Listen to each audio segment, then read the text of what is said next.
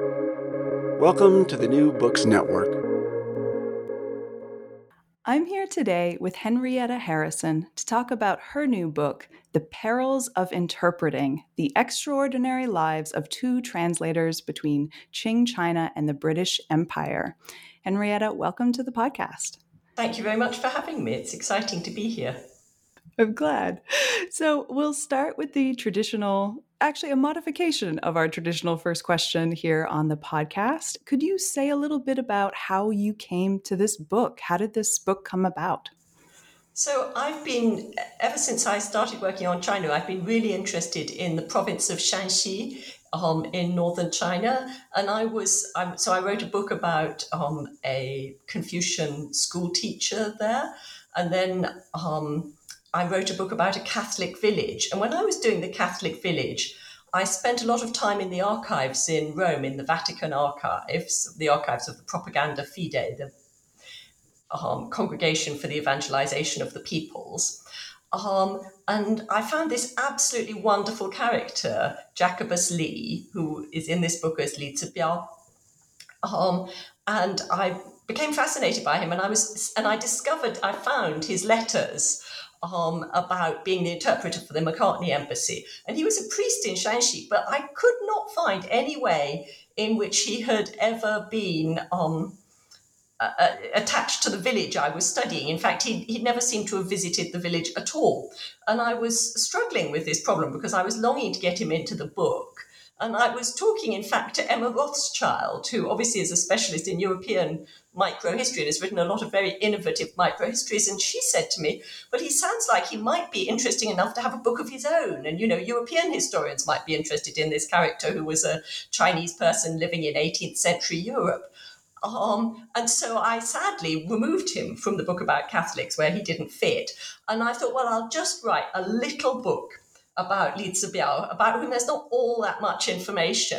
And 10 years later, I was still working on Li Zibiao because once I started thinking about the McCartney embassy, everybody, and you start about interpreting for Lord McCartney, everybody asks you about George Thomas Staunton. That's what everybody knows, is this little English boy who went to the Qing court. And I thought, well, I'll add him in because he's cute. It'll be really nice to have such a charming, cute character in my book. And, I'm just an 11-year-old at the Qing court. It'll be amusing. And then I became more and more fascinated by George Thomas Staunton. Well, what had been a biography of Li Zibiao turned into a biography of him and George Thomas Staunton, and of the two people who were the interpreters of the McCartney embassy. And then the second half of Staunton's life, which was going to be one chapter, just grew and grew and grew, because he turned out to have a quite fascinating later life. So that's really how I came into this project. I love that George Thomas Staunton started out as a chapter about him as a boy, because in the book he really, as you said, he grew and grew and grew, and he really does take quite a substantial third of the book is really following him when he's no longer small and cute, when he's all grown up. But I'm very sorry that Li Zibiao was removed, and so very glad he got his own half of a book. So this book opens with, as you just sort of, hinted at there, one of the most famous moments in the history of China's encounter with the West, the meeting of George Macartney and the Qianlong Emperor. And as you say in the book, when we talk about this story, of which most of us are, many of us are quite familiar, the Qianlong Emperor has really always dominated the scene and how we tell this story. But you in this book really reorientate us, forcing us to look instead at the interpreters. So for listeners who might not be so familiar, though, with the McCartney mission, I'm wondering if you can set the scene for us. Why is this mission so important? And why was it so important for you to reorientate us, to focus on these interpreters instead? Okay, so the McCartney mission is very commonly regarded as the beginning of Sino-British relations. That's just a very classic vision of China's history, that the British, inspired by the Industrial Revolution and discoveries, set off to bring an embassy to China. to this unexplored land, and they have to go there to do this. And then that embassy fails, and they try again in the Amherst Embassy in 1816, and that fails too. And thus, it's only when Britain is denied formal diplomatic relations through these embassies that Britain enters the Opium War and is kind of compelled to go to war with China in the 1830s. And that story clearly starts life as a self-justificatory story about Britain and what it's doing. However, it then gets picked up by revolutionaries in China who use it as a critique of the Qing. They look at the Qianlong Emperor and think that he entirely failed to recognize that the Industrial Revolution and the potential of British imperialism, and he just did not understand all this, and thus he foolishly rejected the British embassy and modern diplomatic relations, and behold, 100 years later, we have the fall of the Qing dynasty, or the gradual collapse of his dynasty. So that story is, it has never seemed to me a particularly convincing story, but I never thought about it very much. One can easily see the political drive of this story. But once I started to actually read the archives of the embassy, I found that really this wasn't what was going on at all. For one thing, the archives were published twice, and a small selection which really fit with this story was published in the 1920s. Then in the 1990s, a big set of archives, which is what the archives that a lot of this book is based on, were published by around the McCartney Embassy by the number 1 archives in Beijing. And once you look at those, you see that the Qianlong Emperor is extremely concerned about potential British military threat. You see that the Kowtow issue is nothing like as important as it appears to be. In fact, after a certain point in the embassy, it's not discussed at all. So it turned out that the classic story that Lord Macartney comes and that the emperor, he refuses the proper rituals for China and that the emperor therefore refuses to respond and therefore the Qing dynasty fails to appreciate Britain's industrial power and imperial might. This story is simply not a very good description of what actually was going on in the embassy. But it's a story that's had huge staying power because it was so built into both British ideas of Britain's imperial history and revolutionary ideas of China's revolutionary history. So I think it was really ripe for some reconception in terms of what was actually going on. No, absolutely. And who better, I suppose, then to give you an insight into what was going on than those doing the interpreting, those who were really involved with what was going on. Yes, and so obviously when you're in the interpreting, you've got the real people. So and what they actually think is happening at the time, and you also start to think about who they are speaking to. So Song Yun, for example, becomes a major player. Song Yun, who is hardly in existing narratives of the McCartney embassy, but is the person who speaks most to McCartney, and who has just come down at the time of the embassy from the Russian border, where he's been negotiating the addendum to the Second Commercial Treaty of Kyakhta with the Russians. So we're not in a world where the Qing don't at all understand negotiating with Western powers. They do it, and Song Yun has been doing it, and he then comes down. And we don't know why, because there's a lot that we're not hearing about this story. But he's the one who's dealing with the British. And actually, it's from reading the Chinese archives very closely with all the British archives that you can work out who the British are talking about. And once you can work out who the British are talking about, you can then feed that back to the Chinese writings of the people concerned, and Song Yun was quite prolific. as someone who works on Manchus, the Manchus and Manchu language writing, thank you for mentioning Song Yun. He's quite known in my circles, but as you say, not so much in terms of the McCartney mission. Um, so thinking about the people who are involved, the people who are really there. So, What? Mhm. yes, sorry. No, go ahead. So I just clearly have come into that we, and then this whole book is in fact then about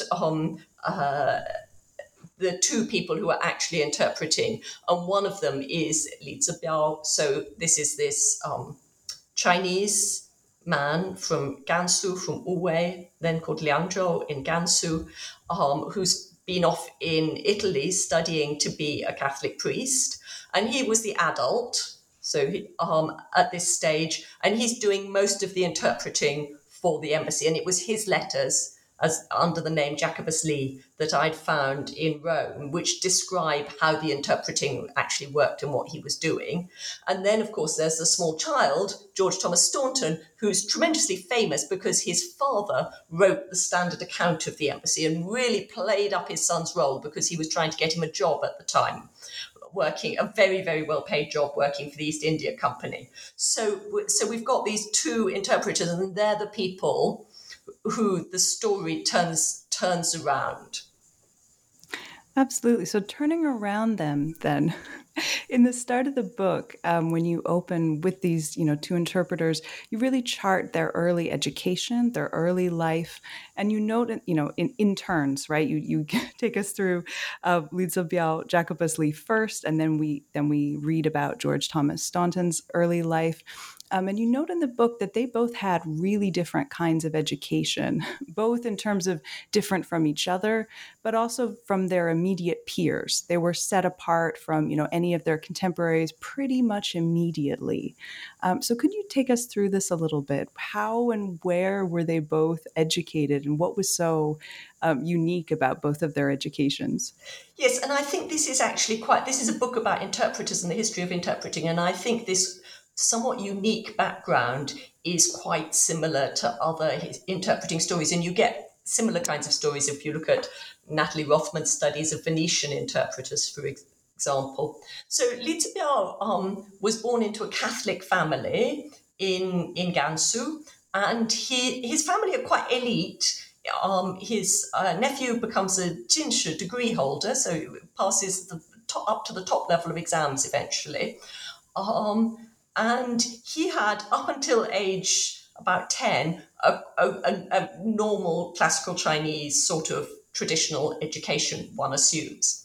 At that point, a visiting Chinese person who was a Catholic priest, Guo Yuanxing from Shanxi, turns up in Gansu, and he has a big project on to send boys to study in Italy, in a college for Chinese in Naples, which is where he himself has been trained. So this isn't set up by the Jesuits. In fact, its foundation is kind of anti-Jesuit, and the idea is that Chinese people will go and evangelize in China. And Li Zibiao's father, who's clearly by this stage has an older son who's got children of his own. It's a large family. Li Zibiao is many, many years younger than his oldest brother. And his father decides that this boy, age 11, is going to head off to Naples to study to be a Catholic priest, which is what happens. He goes with a small group of boys who travel down to Macau and then by boat to France, and then down from France to Marseille, and then by boat again to Naples. And they end up at this rather extraordinary establishment in Naples. So Naples at this stage is the empire, is the capital of the Kingdom of the Two Sicilies. It's a capital city. Southern Italy, of course, is an independent state at this point. And it's a magnificent city, and much of it's there to still today. I mean, one of the amazing things about this book was going to the archives in Naples, the archives of what's now the Oriental University of Naples, which holds letters from the Chinese priests, because what is now the Oriental University of Naples began its life as this college for training priests from the Chinese and Ottoman empires. So Li Zibiao turns up there, but he's considerably younger than the other boys. He's about 11 and they're 16 to 18 upwards. And the result of this is that his best friends are not the other Chinese boys, though he continues to speak Chinese with them. There's a kind of Chinese dormitory life. But his best friends is the Duke of Valimezzana, the son of the Duke of Valimezzana, Giovanni Maria Borgia, who he's still writing to at the end of his life in Shanxi many, many years later. Because this college for Chinese is making a living by taking paying students, and it's become a kind of classy private school for the sons of the top level Neapolitan elite and aristocracy, plus these Chinese boys. And so Li Zibiao has a classic European humanist education. Giambattista Vico is a Neapolitan. This is really, really classic Latin, Greek, Hebrew, philosophy, theology, metaphysics, from a really, really top class. His teachers publish books that are influential. He ends up as a very excellent speaker of Italian. He is, of course, of all the Chinese students, he's probably the best that they almost ever had because he started so young, whereas many of the Chinese students came in at about age 18.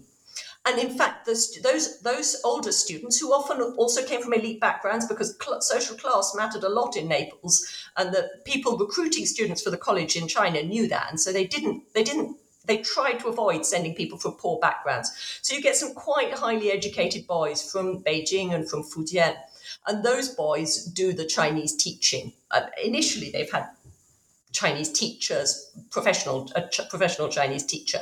But by this time he was there, he's also, and they're doing kind of rather basic efforts at exam education. I mean, they don't invent a new way of teaching Chinese school children. They just use what's there. So that's his education, which is really, really good on the normal European education. Whereas bizarrely, George Thomas Staunton, who's the English boy, misses out on this classic elite European education because his father is a passionate fan of Rousseau and has read Émile and is really inspired by this idea that what you should do is you should educate your child entirely separate from the world and he will naturally absorb things. Moreover, his father, despite being Irish and Protestant, had been educated in a Catholic seminary in France. So he also was a very good Latin speaker. So he believed in learning languages by total immersion. So he required the poor little George Thomas Staunton to speak Latin from the age of 4 or 5 to him all the time, which involved a lot of unhappy small child at the early stages. But they managed to get over that by his father putting his hand in the fire when the child wouldn't do what he wanted, which seems like the most appalling kind of punishment. But then they employed this individual teaching with an emphasis on language and botany. So he spoke to the child in Latin. Then he thought he'd find a Greek teacher, someone to speak to George Thomas in Greek. There aren't any Greek speakers in England, so they find a German, someone who actually ends up on the McCartney embassy, Johannes Huttner, who can nominally speak Greek. I'm not sure he actually could speak Greek, but he's a very, very good Latin speaker. And they have various tutors, but they don't let the little boy associate with other children his age. So until he's 16, he really has almost no contact with other children. So, and he doesn't go to school. He does spend some time with there are probably financial reasons for this as well. There was a period where his father didn't have very much money for paying for schooling. So he does spend some time. He's fortunate to have a wonderful summer holiday one year with his cousins, where they all do chemistry and Latin and Greek. And his great passion is mathematics. He really enjoyed mathematics. And he's just studying on his own. So then when the McCartney embassy is started, his father thinks, yes, right, my boy is going to learn Chinese. He is going to be able to do this and become an interpreter for Chinese. And so he starts to have him have Chinese lessons. Well, actually, many of the British think they'd like to learn some Chinese from these Chinese priests who they've now found studying in Naples. But the other English don't make anything like as much progress as this very multilingual 11-year-old, who's obviously at a better age and also more amenable, because it's not Li Zibiao, who had a very nice character who was teaching them. It's Ke Zongxiao, who's another Chinese Catholic priest, and he's from Beijing, so he has the correct accent, but he has a very bad temper. And if you're a small child with a teacher with a very bad temper, sadly, you just live with it, whereas the adults were not prepared to stomach this for very long. And so that there's a really quite limited adult learning of Chinese, whereas little George Thomas gets quite good for an 11-year-old. You described George Thomas Staunton as poor little George Thomas Staunton, and that was my dominant feeling reading about his life. Just surrounded by these so many older teachers and tutors, and yes, quite aggressive teachers on the ship on the way there, just surrounded by, I felt like his father was trying to cram so much knowledge into his poor little head. And he's so alone for so much of the time. Many people who met him at the time felt that way. In fact, one of them said that, to talk to him, said that his father was having seen the poor child, said that his father was a demi-maniac. But it is such an extraordinary, I mean, for both of them, for both Li Zibiao and George Thomas Staunton, such an unusual upbringing and background.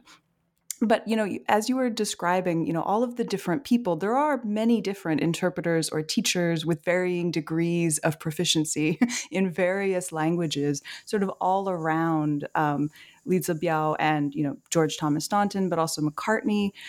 So how is it then that Li Zibiao ends up being Macartney's interpreter and indeed his only interpreter? How did that happen? Because there were certainly other choices, other options. How is it that he becomes the one? Yes, well, so that, I think that's a really important part of it, because there's been a kind of idea that there just weren't very many interpreters, and this was kind of played to by McCartney and George Leonard Staunton, the father at the time, but it simply isn't true. There were all sorts of people in the trade and in one way and another with a whole variety of different skills. But interpreting is, and this is a big point of the book, interpreting is a political activity, because when you interpret, you can't just say what that person said in another language, especially not in two languages as different as Chinese and English, and when you're doing it consecutively. So you're listening to a usually quite lengthy chunk of speech, and then putting that into another language. So the interpreter is always making decisions, always having an impact on what is said. And indeed, most people who've practiced it, I did quite a lot of interviewing of interpreters for this project, and almost everybody says that unless you prepare the text in advance, you're not going to get everything. You're going to miss a significant amount. And so what McCartney minded about was having an interpreter who was on board with his politics. And Li Zibiao seemed okay for that because he was not attached to the British East India Company. And I think one of the problems with how we've looked at the McCartney Embassy is we've tended to see the McCartney Embassy as the British versus the Chinese. And what we've failed to appreciate is the British didn't agree when they were at home. There were all sorts of different interests and agendas, and this is true of politics more broadly. In fact, when I was researching for the embassy, somebody told me that this is Mrs. Thatcher had in fact refused to have the Foreign Office interpret for her with Russia because she felt they had an agenda. So there's this kind of attitude is really present in the book and in these events where McCartney does not want the British East India Company with their agenda interpreting for him, because he is representing the British government, who are trying to get control over this mammoth, incredibly powerful horrendously corrupt, in their view, corporation. And Li Zibiao, of course, has an agenda, but his agenda is Catholics in China, and that's not an agenda that McCartney feels is problematic. Interestingly, you might think that McCartney, as an Irish Protestant, would be anti-Catholic, but he's not anti-Catholic. He, in fact, built a Catholic church for his tenants at one point in his career. He never provided a Protestant church for anybody. He thinks that God should be worshipped just as God has decided in his many countries, very Enlightenment view. So he wants an interpreter who's going to share his beliefs, and he thinks, or at least his attitudes on the East India Company, and he thinks that he can win over Li Zibiao on the long voyage, make him into a friend. And indeed, Li Zibiao does become a friend. He's still writing to McCartney after there were letters from him in the Northern Ireland Public Record Office addressed to Dominum McCartnem Londinium, Lord McCartney, London. So that he's hoping to use this particular line. And he does not want so he doesn't want the East India Company, and he doesn't want the Portuguese, because the Portuguese are the big threat to the British in China. The British are hoping always onwardly that they might get control of Macau. They feel that Portugal has got one up on them. The Portuguese are defending Macau. It's very important to McCartney that what he is saying is not being transferred through Portuguese people, missionaries in Beijing. Now, he would have accepted the French missionaries in Beijing as interpreters. In fact, that's what he hoped for. And he thought, because of the French Revolution, which was very anti-Catholic, the French won't be particularly in favour of the French state. However, the Qianlong Emperor had appointed one of the Portuguese missionaries. And I think also they had quite a lot of trouble on the way up. And it seems implausible that they didn't realise. So Li Zibiao had declared that he was English, but it seems implausible that they did not realise over time that the people closely with the embassy, that he was in fact Chinese. And in fact, his brother was a Qing general, subordinate to what's a deputy general, a major general, subordinate to Fu Kang'an, one of the leading Manchu politicians. So it seems implausible that there is no realization that this guy is Chinese. And in fact, Li Zibiao does say they knew I was Chinese, but they let him go ahead. And they, in the end, seem to have decided that so ultimately, the Qing didn't give the McCartney embassy almost anything they asked for, but they did let them have Li as interpreter. And I think they felt that Li was quite sufficiently under their control. And playing for them too. And indeed, that's kind of Li's own perspective, which is that McCartney is being very difficult and that the Chinese are being very reasonable and generous to him. So you've taken us beautifully, from Europe through the long voyage, through Macau, and then up to Beijing, right? And your description of all of the other options they had. In some ways, we see some of these various options on this long journey as they're sort of getting there. And as McCartney is making a friend of Li Zibiao, bringing him onto his own side. And this sort of takes us into the middle of the book then, where we spend quite a few chapters on the mission itself, and where we really see some of what you just hinted at really come to bear. In particular, the point that you beautifully made, interpreting is a political activity. And we see, when you discuss the mission, we see how Li is viewing his own task as an interpreter. And you point out, for example, that he's really taking on the role of mediation. You point out that in pursuit of mediating, Li had no qualms about stating the precise opposite to McCartney's opinions in an effort to come to an agreement. And he also seems to have had no qualms, at least initially, in trying to further some of his own causes, particularly around, persuading the Qianlong Emperor to allow Christians within China to live peacefully. So there's a lot going on with the mission and in this part of the book. But could you just sort of explain, the kind of interpreting that we see Li doing? What is he doing? So he describes. So my feeling is that and my interpretation is that it changes a bit. So he starts off. he initially has hoped that he's going to be, and he's been told by McCartney that he's going to be a secret interpreter. He's just going to stand by McCartney's side and understand and explain to McCartney. And it rapidly becomes obvious that that's not going to be possible. So he's actually thrown out there, actually speaking on behalf of the British, and it's extremely dangerous. And he's very much aware that being a spokesman for this British embassy is very dangerous. It's illegal to have gone abroad to study, and he has to explain what the British want and try and get at every level a kind of negotiated settlement.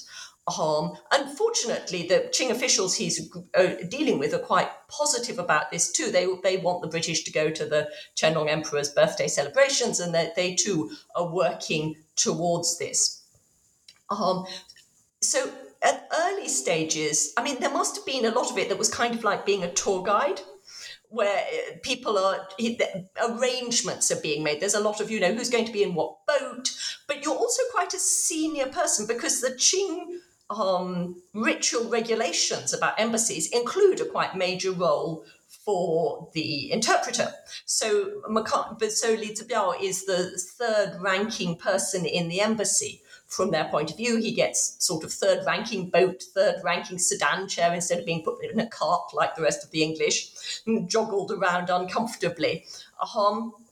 So he has quite a powerful position. And then what he's supposed to do is to get both sides to agree. So when they have disputes like the Qing offer the British a particular mansion as a residence for the embassy, the British are hoping to get a permanent residence in Beijing at this time. So they don't want it. They want something in the city rather than something out in near the Yuanming Yuan. And that's when Li Zibiao gets called out and asked to explain what's going on, and says, no, he doesn't say that there's anything wrong with this particular house, it's just blah, blah, blah, and trying to smooth everything over. So some of the time when he's negotiating, the two parties aren't really even in the same room. He's listening to one lot and then going and conveying their ideas to the other, and then discussing and agreeing a line and going back. And that's what he does, and that's what he seems to be. So they spend a lot of afternoons when they go up to Chengde. So the emperor is out beyond the Great Wall at what's now Chengde palaces, and in the afternoons there were lots of rituals and birthday celebrations going on, but they also go out riding in the hills with Songyun. And it seems quite likely that this is the moment when Li Zibiao, who's also there, has the freedom to actually manage to put his own item, which is for Catholic toleration, into the British demands. And we know that he did this both because he says so in his letter to Rome and because the Qianlong Emperor says no to it. And that later, so then after the embassy, they're travelling down south, they're going south by boat. Songyun is there, and Songyun has been tasked with getting McCartney to okay all the things the Qianlong Emperor has said no to, and to accept all these.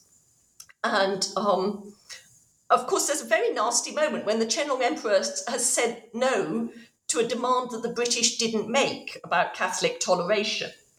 And Songyun, who has himself also been trained in interpreting and probably had some idea of what was going on, smooths the whole thing over and says, well, it was probably just a mistake. And McCartney is quite engaged by this. So, of course, it's possible that McCartney is lying and that he had actually okayed. I mean, I ceased to believe in McCartney's truthfulness after this book writing. So I find all the documents of the embassy much more unreliable than most readers do, because he clearly didn't always tell the truth. And there's a very interesting letter in the National Archives of Ireland from a relative of his who's being asked to lie by him about something that appears to have happened in the McCartney embassy, and is having qualms of conscience, and somebody's writing into him and saying, you really do need to do what he says. He's very wise and he's got a lot of experience. in any way, so whatever the case, this was a nerve-wracking moment for Li Zibiao. And after that, I think he switches much more to trying to just interpret what Macartney says, because after that point, instead of saying Lohman, which is what they call Li Zibiao because he's used the English name Plum for Li, and then Plum gets into Lohman in Chinese. Instead of saying Lohman said this, that, or the other, they start to say Macartney said this. And they much more frequently say Macartney actually said things, whereas prior to that it wasn't. And I think at that point, Lee's actually realised, which he didn't realise, he went into it very naive. He's realised the danger of his situation. And it's even been said that, so there's even a rumour going around that Fu Kang'an actually had him in and said, we know who you are, and we know who your family is. So just don't do anything that's going to cause trouble. So it's dangerous, and by this stage he's knowing it. And so I think the kind of tactic he takes on is then to become a more invisible interpreter. But even when he's an invisible interpreter, he's still adjusting everything as he goes along to make it more acceptable. For example, translating Eve, foreigner, barbarian, the word that's standardly used for the British, with externi, which is the Latin for sort of outside people, but it's a perfectly polite way of saying it. He uses a whole lot of very, or translating gongshun as benevolencia, which has a sort of, so what you might call submission, respectful submission, comes into benevolencia. Well, benevolencia of the English king can mean obviously it means his goodwill, which is about right for gongshun, but it can also mean his generosity from a position above. That's the kind of an aspect of the English word benevolence. So he's clearly making everything smoother, making it more easier for Macartney to agree to all the statements that are being made by these Qing officials. Absolutely. And as you know, you were talking there about smoothening. And that comes through, of course, so clearly in everything that Li Zibiao is doing when he is inserting himself more directly, or whether he's stepping back and just being invisible. And this style of translation, of course, we also see it in the work that we see George Thomas Staunton doing later on in life. So when, of course, we've been where we are in the book and in the story currently, he's still only about 11. He then goes on to grow up. And no longer a child, he then secures a job, thanks to the lobbying efforts of his father, in the East India Company's factory in Canton. So he returns to China, and he himself takes up the work of interpreting, of translating. And we see smoothing. We see him doing a lot of this work as well, smoothing. But at this point in this story, we do have a different style of translation, which comes about from the pen and the work of Robert Morrison. So here we have sort of yet another, different style of translation that comes into play. So I wonder if you could take us through some of the differences here that we see between Staunton's own style of translation and that of Morrison, that of, the style that starts to take off. Yes, well, so Staunton has this experience of learning languages orally. That's basically how he learns Chinese. He's spoken it all year on the embassy, done lots of interpreting. Then he went back to England with his father, but they took a kind of Chinese language exchange. They paid someone $200, silver dollars, for their son, who was a Mandarin speaker, to come back to England. So he's had and George Staunton then very diligently studies, and he's a very diligent boy, and he learns to read and write Chinese as well, though the boy they took back was illiterate. But so he's really learned by immersion and in childhood. And learning by immersion and in childhood is a very particular way you have with a language. And I think those of us who've taught Chinese English translation will have met students who are speakers but who've never done precise translation and thus have difficulty with the exams. And that's what George Thomas Staunton is like. He thinks in Chinese or he thinks in English, and he can say these things. And he tends, when he's doing translating business correspondence, it just sounds like 18th century British business correspondence. When he translates the Yongjung Emperor's Sacred Edict, it sounds like the values of an 18th century British gentleman, clan and lineage and ancestral clan. It just sounds totally British the way he does it. And then his great friend in life turns up. But they didn't know they were great friends, because George Thomas Staunton, is fairly upper middle class background, and by this stage he's very wealthy. And Robert Morrison turns up, and Robert Morrison is the first Protestant missionary to China. And he's grown up on the back streets of Newcastle, where his father was a maker of boot lasts. Those are the wooden bits you put inside to shape leather boots when you're making leather boots. And Morrison had been a child labourer in a factory in his father's workshop in his youth. He'd studied incredibly hard. He came from a very Christian background. He got himself into Bible college. And he basically turns up in Guangdong with almost nothing but a letter of introduction to Staunton. And Staunton helps him. But they're totally different backgrounds. And they're the only two people who are really interested in this stuff they're doing. So Morrison just really plugs away learning Chinese. And he too has learned Latin, but he learned it in school. And he feels that the first task for the missionary, he has to, as a Protestant, the most important thing is that Chinese should have access to the Bible. And in order to translate the Bible, he needs a dictionary. And so actually he spends more or less his whole career on the dictionary.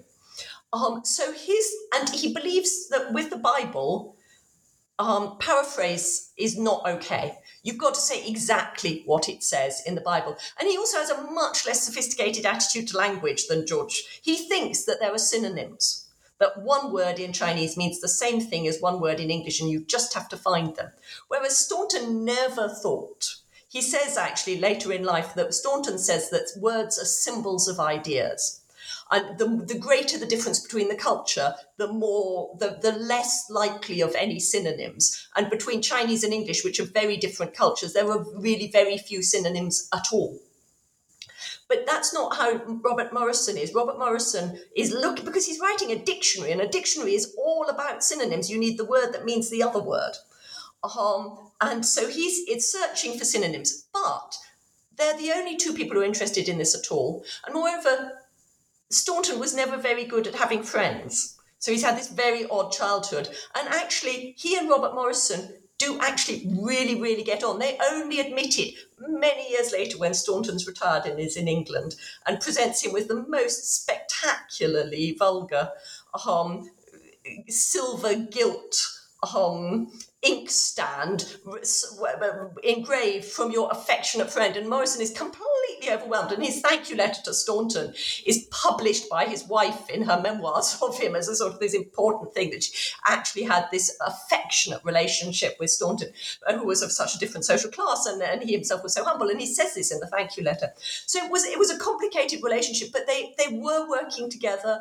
They were each other's probably closest lifelong friends who were not actually relatives. And so Staunton, but their translation style is really different. So Staunton makes the Chinese sound like British people of the day, and Morrison makes the Chinese people sound absolutely bizarre, basically, because he is going word for word through the Chinese. So I forget the exact details, but at one point he translates Zhonghua, which is kind of China, and that's what Staunton would have written, Middle Flowery Kingdom. And, yes, Zhonghua, Middle Flowery Kingdom, that is probably the ultimate meaning of those words, but it's not a very normal translation. And he is the person, and I mean, that's when he's really a beginner, and it takes him time, because unlike Staunton, who spoke from childhood, Morrison is an adult when he starts learning Chinese, and it takes him quite a time. And he does eventually probably become the better scholar. He really applies himself to trying to find the real meanings, the deep, what he considers to be sort of the deep underlying ancient meanings of Chinese words, which Staunton is extremely dismissive of. He says, well, it may be what it meant, Confucius meant, but we wouldn't say that in English, that a word should mean what it meant so many hundreds of years ago. So Robert Morrison produces, even when as his Chinese gets better, he produces stuff that is more fluent, but it still makes the Chinese sound endlessly exotic, different, strange, and alien. And it's totally different. And it's Morrison who goes on to become a teacher, because Staunton is socially above being a teacher.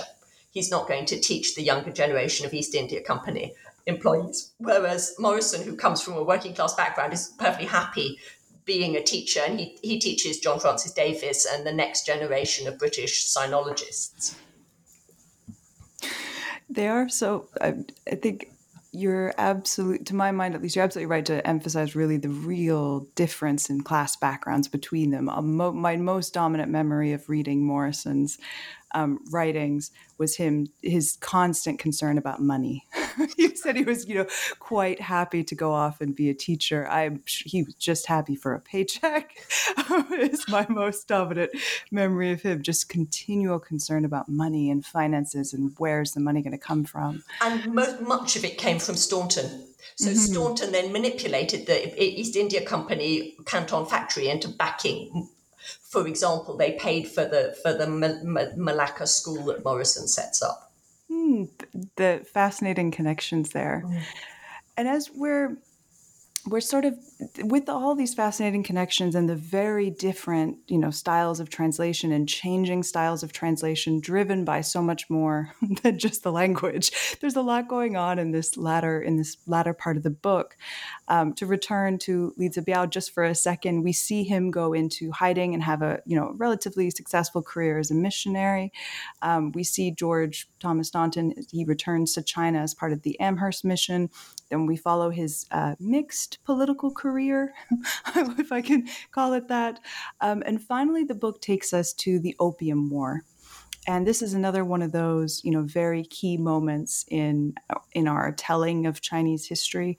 And one of the things you point out in the book about the Opium War that is, usually so often emphasized is the real lack of knowledge among political decision makers in China of Britain at this moment.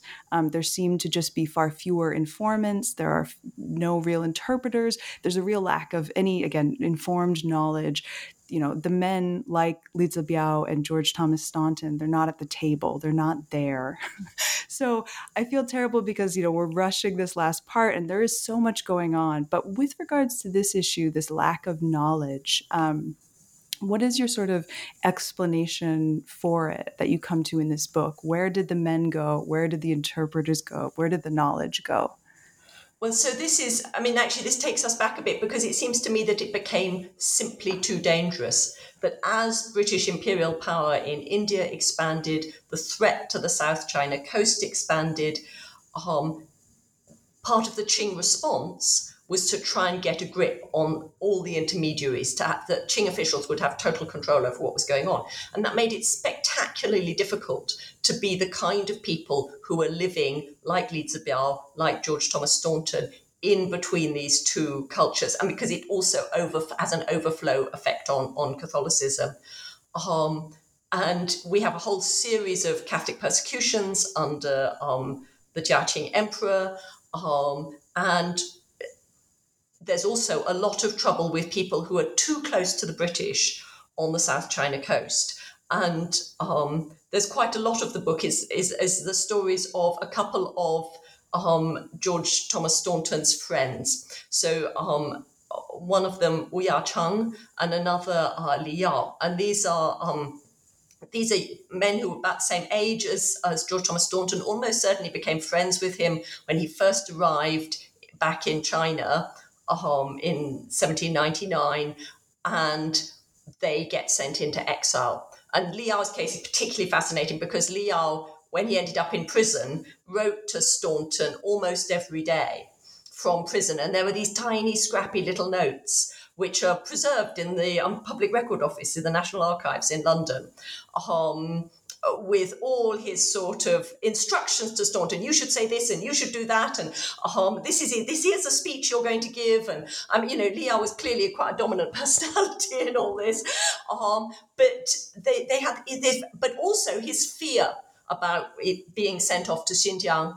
which, I mean, some of the time he's saying, even if they kill me, I still just be so impressed by you, and you've been so kind to me. And some of the time he's like, if I have to go to Xinjiang, I am going to die of the frost and the terrible weather, and, please make sure that I can just get exile in Guangdong province. So those, and then to cap it all, the Jiaqing Emperor issues an edict which threatens, roughly speaking, to exile Staunton to somewhere that's not going back to England, but somewhere in China. Basically, it becomes incredibly dangerous to be these people. And once it's become so dangerous, it's clear that there were people who know English. There absolutely are people in this society. There are all sorts of people traveling backwards and forwards to England. But it becomes way too dangerous to admit to that knowledge. So you've got these people down on the south coast in Guangzhou who do know a lot about what's going on. There are all those, we've always known there are all those Chinese merchants in the Dutch East Indies. Those are rich people sending their families to good education, some of them in China. Likewise, the Hong merchants in Guangzhou are sending their, have family members in Beijing at court. But you just have to keep a low profile. It becomes way too dangerous to admit to the amount of knowledge that some of these people have. And then you look at, poor Li Zibiao, who ends up in the most remote. I went to this tiny little village up in the hills of Shanxi. It's so remote and tiny. And, there's all that knowledge of Europe in this tiny little place with cave dwellings up in the Taihang Mountains, or the edge of the Taihang Mountains. It's basically it's too dangerous. So it seems to me it's not that there wasn't the knowledge; it was that it wasn't getting to the core people. And my opinion of Lin Zexu enormously improved while doing this project. So I'd always thought, how on earth could he have done this thing? It was really hopeless.